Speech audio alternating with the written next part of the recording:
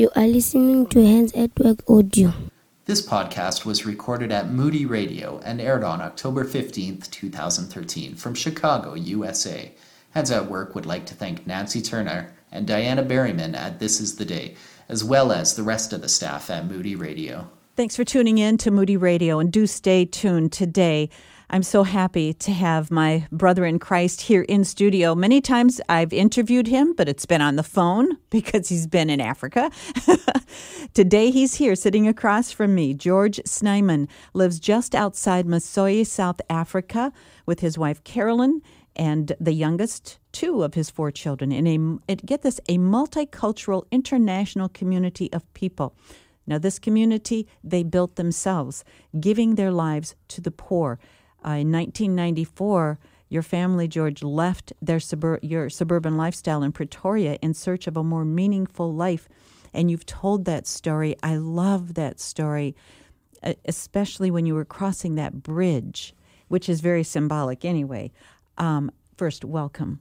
Thank you, Nancy. I love being here, and to be encouraged while being away from Africa to be with you is very encouraging. Yes, we are definitely connected in our souls.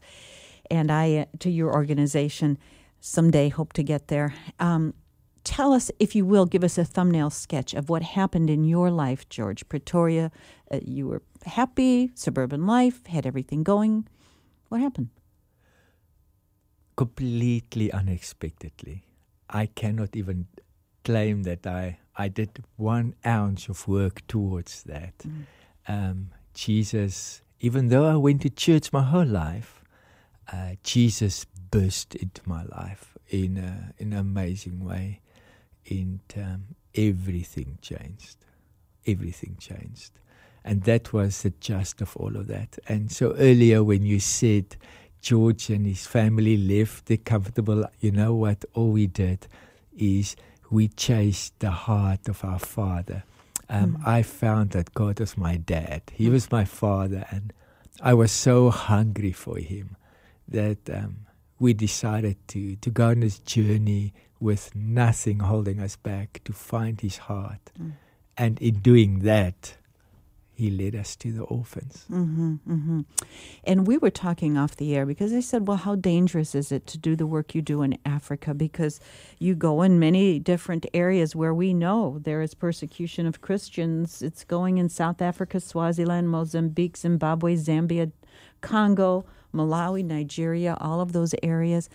And you said an interesting comment, and it's so Jesus. You said, well, it's the worst when we help the poorest of the poor, the persecution.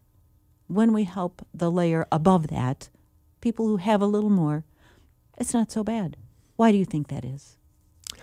I think the poorest of the poor, first of all, I believe Jesus is, if I may say, is hidden in them. When you find them, when I found them the first time in a shack on a rubbish dump, Josephine, she was 22 with 2 little daughters.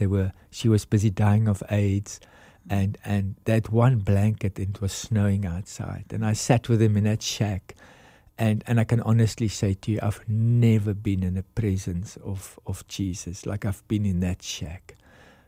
There's something mystical about that. There's something that the Lord is hidden in the most vulnerable. You know, Isaiah 57 verse 15, the prophet does say, God lives high in the mountains and in a humble of heart.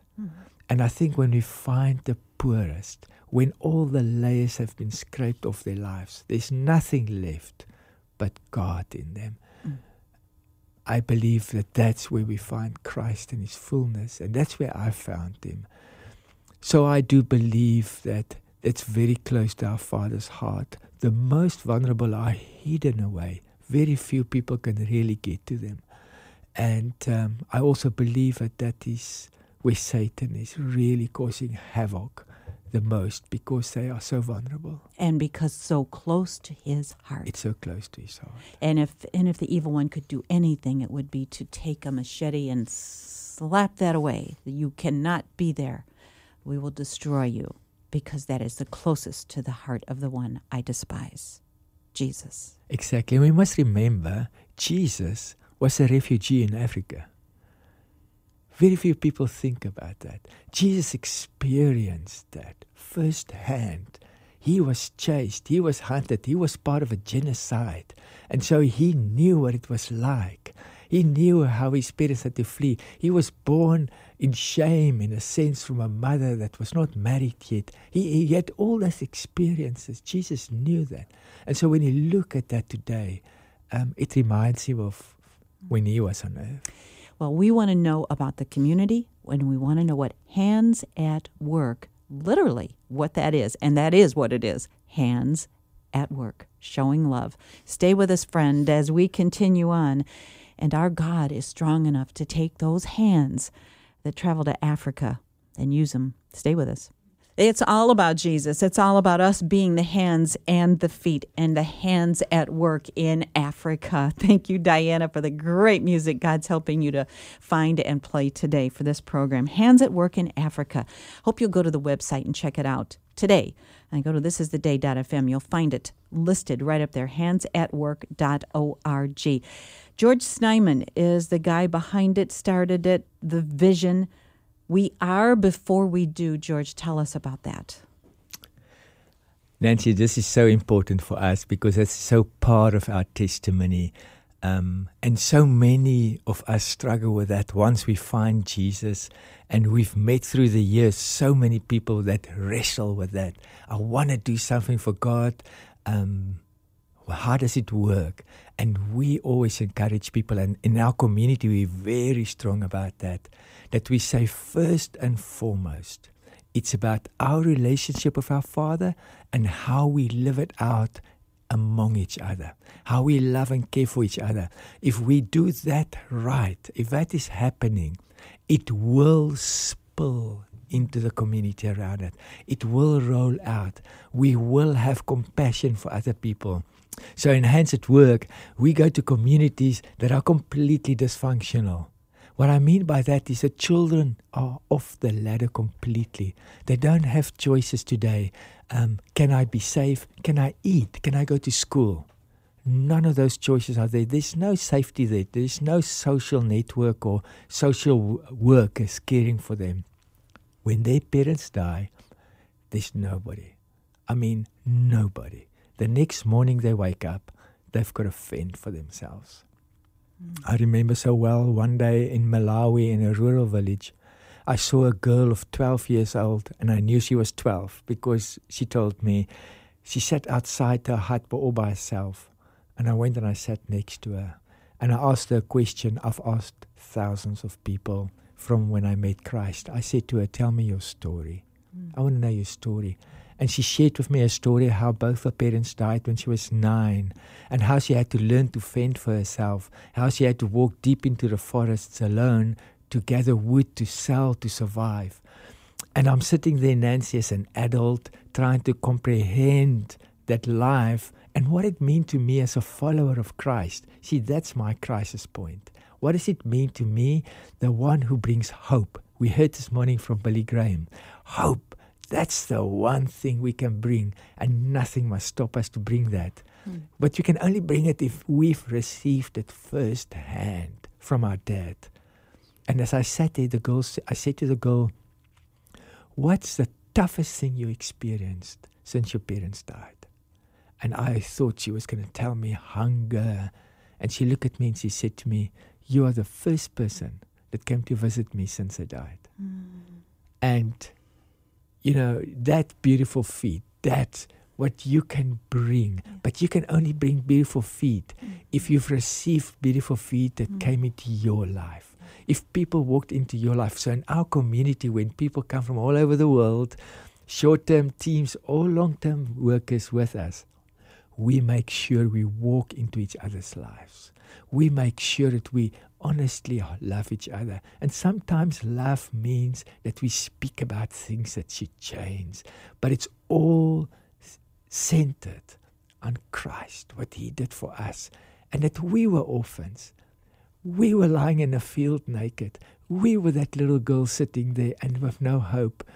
And Jesus came Our Father adopted us. You know, He didn't just save us. That's amazing. I mean, can you imagine? He saved us. And He gave us eternal life. And He justified us.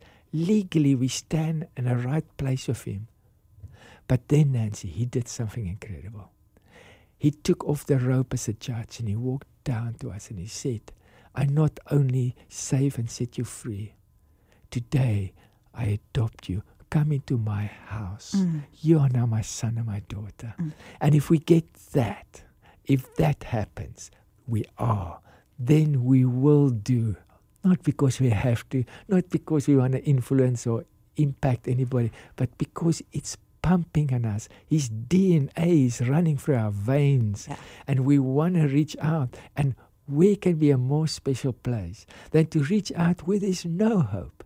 Like zero, zilts, nothing. And so we are addicted, if I can say that, to find villages where there's no hope and to burst into their lives like Christ burst into a middle-class white South African's life now many years ago. You've had 30 teams that came to Africa to work with you. That's a lot of work. Talk about hands at work. I mean, just guiding the 30 teams. How did that all play out? What happened? What would you like to see happen? Yeah, we had 32 teams this summer, and it was huge. It was very busy. And that's scattered across 8 countries now in Africa. And it does cost us a lot. We are stretched thin to do that. But the reason we do that, Nancy, is because we don't want people just to support financially. That's not doing it. Because we as committed to the believers in outside Africa as we are inside Africa. And let me say, in Africa, we have 180,000 new orphans every month. Every month. 180,000 new orphans every month. But in the developed world, I believe you have 180,000 new spiritual orphans every month. And as we are dying physically, the church and the people outside Africa is dying spiritually. And you know what I have seen in the last 20 years? When those two worlds collide, and there's nobody a master and there's nobody a slave, but they arrive, like Andrew Murray would say, evangelism is one beggar showing another beggar where to find bread. If we come together and we know our poverty, all of us, John 10:10 happens. It brings life to both. And so we want the church outside Africa to meet the children we know by name. It doesn't matter how much it costs us, because we know it will change their lives and they will go home with compassion burning in their hearts. That word has been burning into my heart recently. So that's why I'm looking at you and like kind of freaking out, because it's like that word has been coming to me over and over. First, compassion. First, compassion. Well, we've got just one more break and important things to cover about your church. Maybe there could be a partnership. Maybe there could be a trip. Certainly there can be prayers. And spread the word, friends. So do stay with us at Moody Radio. My guest, George Snyman, lives in South Africa. There's a community there, and it is based on being the hands of Jesus and coming alongside people, not to change them and not to say, I've got a better idea, but to say, tell me your story and let me love you and let me come alongside and help you with whatever you're doing and let me wash clothes with you at that place where you're washing clothes and let me sit with you and hold your hand and hear your story. And I hear that heartbeat, George, that you're bringing is a compassionate heartbeat. Nancy, compassion, the Latin word for that actually means to suffer with, to choose to suffer with. And that's why love must be rediscovered among us as believers. Real love with servanthood. Love can only come when we learn that love is all about giving. It's making a choice that you're going to do something on behalf of someone else. You're going to do something that's not about you. And you know what's an amazing thing? And I can say in the last 17 years, I got healed tremendously from many, many hurts in my life. But every time I got healed, it was actually when I reached out I reached out to the other side of the road and I touched somebody else at my expense. And 2.5 weeks just before I came here, I was in the Congo, and I was in this little village in the Congo called Kikula. Nobody earned more than $1 a day. Just met the most amazing believers walking in the dusty roads of Africa, bringing life. And they introduced me that morning to Shadrach. They just found him the previous night. And Shadrach, I gave him a first look, and he looked about 2.5, 3 years old.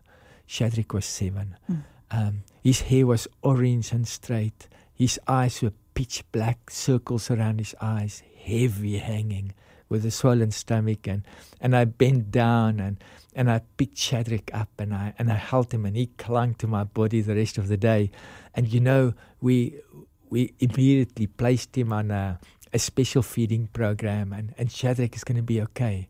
But the thing that made such an impact in my life there again was every now and then I would take Shadrach and I would whisper in his ear and I would say to him, Shadrach. I would call his name. And every time I did it, his little hand was around my shoulder, and then he gave me this huge squeeze. You know, though Shadrach was hungry, so hungry for food, he was so desperate to hear his name. He was so desperate to hear that he's a person and that somebody knew his name. And in Isaiah 43 we read, I know you by name. So in Hands at Work we say, we want to reach 100,000 children in villages where there's no hope. But we want to reach them one by one, knowing their names. We want their names to be heard in the air today.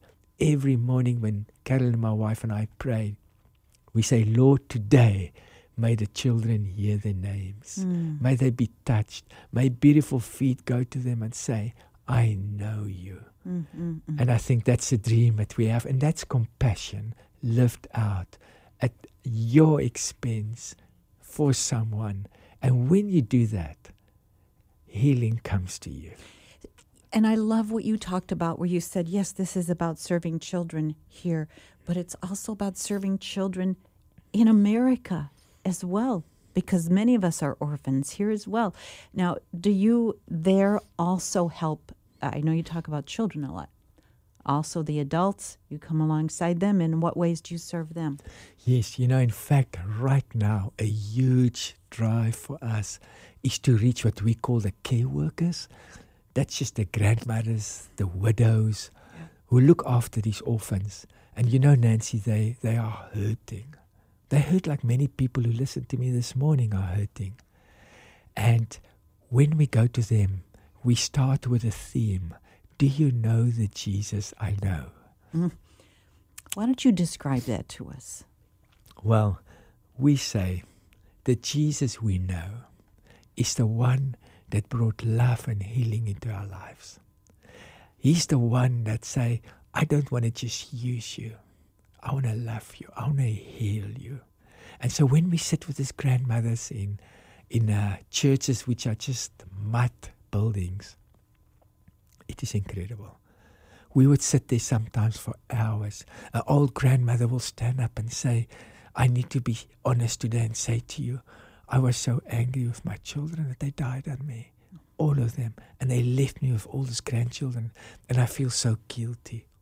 But today I heard that I'm just wounded. And because I'm wounded, I wound other people. And so we bring this healing to them. Yes. We say to them, the Jesus we know came to bring life and life in abundance.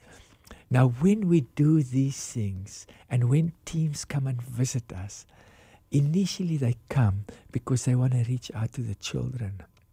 And that's so beautiful. But you know how many of our people that come to visit us will come to me and say, George, I found healing today. Yes. I found healing today. Yeah. Just listening to the grandmother, I realized how deeply I'm wounded. And so we are wounded and we need to be healed. And when we are healed, we can bring love. Yes. So with our last few minutes, I know I'm going to recommend you go to our website. Please go to thisistheday.fm. Find your way to Hands at Work. what would you hope people would, a call to action, if you will, what people could, how they could become involved? Well, of course, we desperately need people to pray. We face many, many obstacles and challenges. And the number one thing is we need people to pray. If I go to our website, they can sign onto our prayer list. My mother, who's 84, heads up the intercession. She just sent an email out this morning on the Congo. And so please pray for us. Please speak about us. Isaiah 58 verse 10 say, speak on behalf of those who've got no voice. We don't want to spend too much time in the United States. We want to spend every minute we can in Africa. So we need people to speak on behalf of Hands at Work, reaching out. And we are looking for workers. We are looking for mature people. We are looking for skilled people. We are looking for compassionate people. People with that just love, want to be the hands and the feet of Jesus. Thank you for joining us. www.handsatwork.org